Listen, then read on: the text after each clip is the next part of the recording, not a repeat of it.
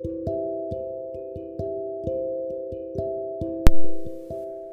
out there in podcast land. Welcome to Caregiving is a Ministry, where we look at the Word of God through the lens of caregiving. Don't forget to follow me on Facebook at Caregiving is a Ministry, all one word.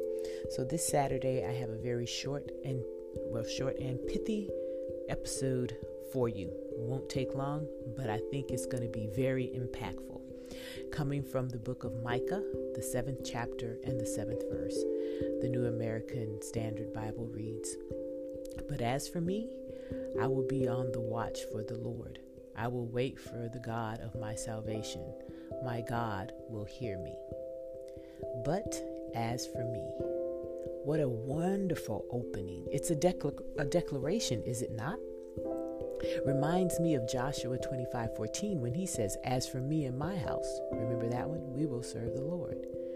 This type of declaration, "but as for me," suggests that there must be something going on, maybe some chaos, some uncertainty, hence the need to make a stand, to make a decision.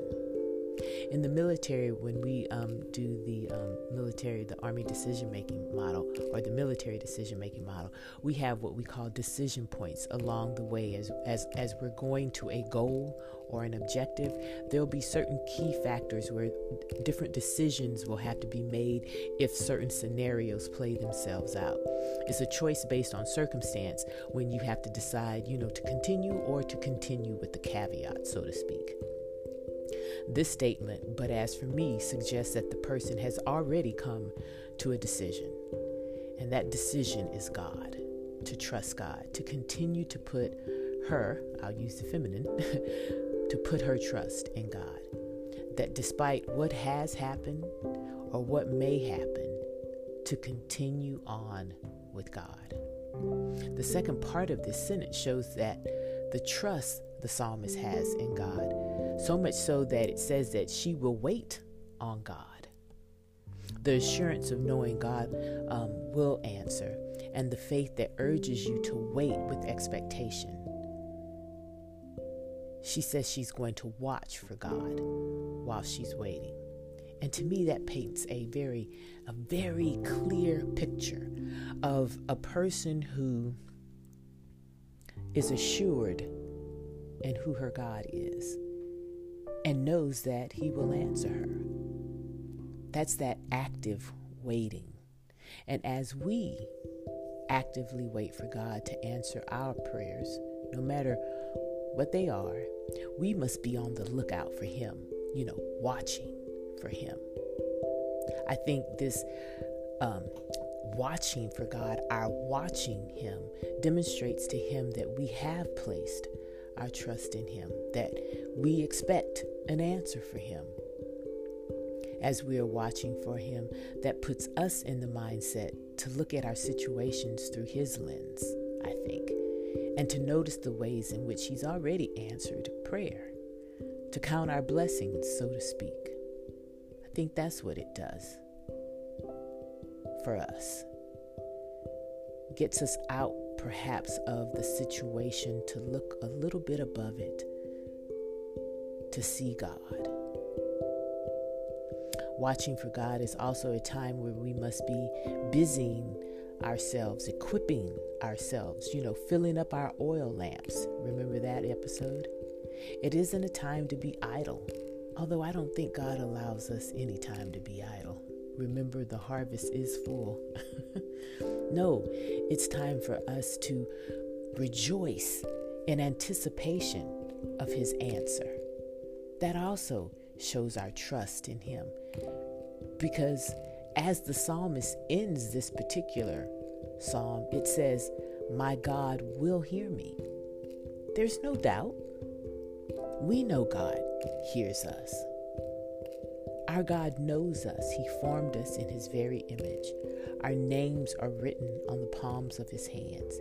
He loves us. He loves you. He cares for you. So today, let's show our God how much we love and care for him by waiting with expectant hearts for his answer. Let's pray. We thank you, Father, for being a God who does hear us. You hear every word that we say. You are concerned about everything that we're concerned about. The details of our lives, as mundane as they can be at times, still matter to you, and you know what's going on.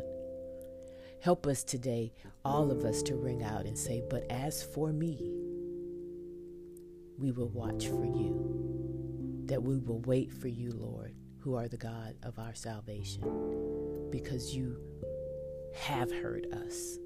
And because we know that you have heard us and you will continue to hear us, because you continue to make yourself available for us to come to you, that we can wait on you, and we will wait on you, because we wait knowing that when you do answer, it will be everything that we need and it will be perfect.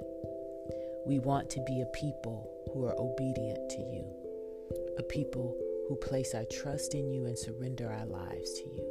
We want our lives to be a witness to you in this season of caregiving or whatever season we find ourselves in. Help us to recognize that there isn't anything too difficult for us as long as we continue to put our trust in you. Of course, we would ask that you hurry up, that the wait not be too long, but the reality is we trust you. We trust you, Lord, and we thank you for being our God.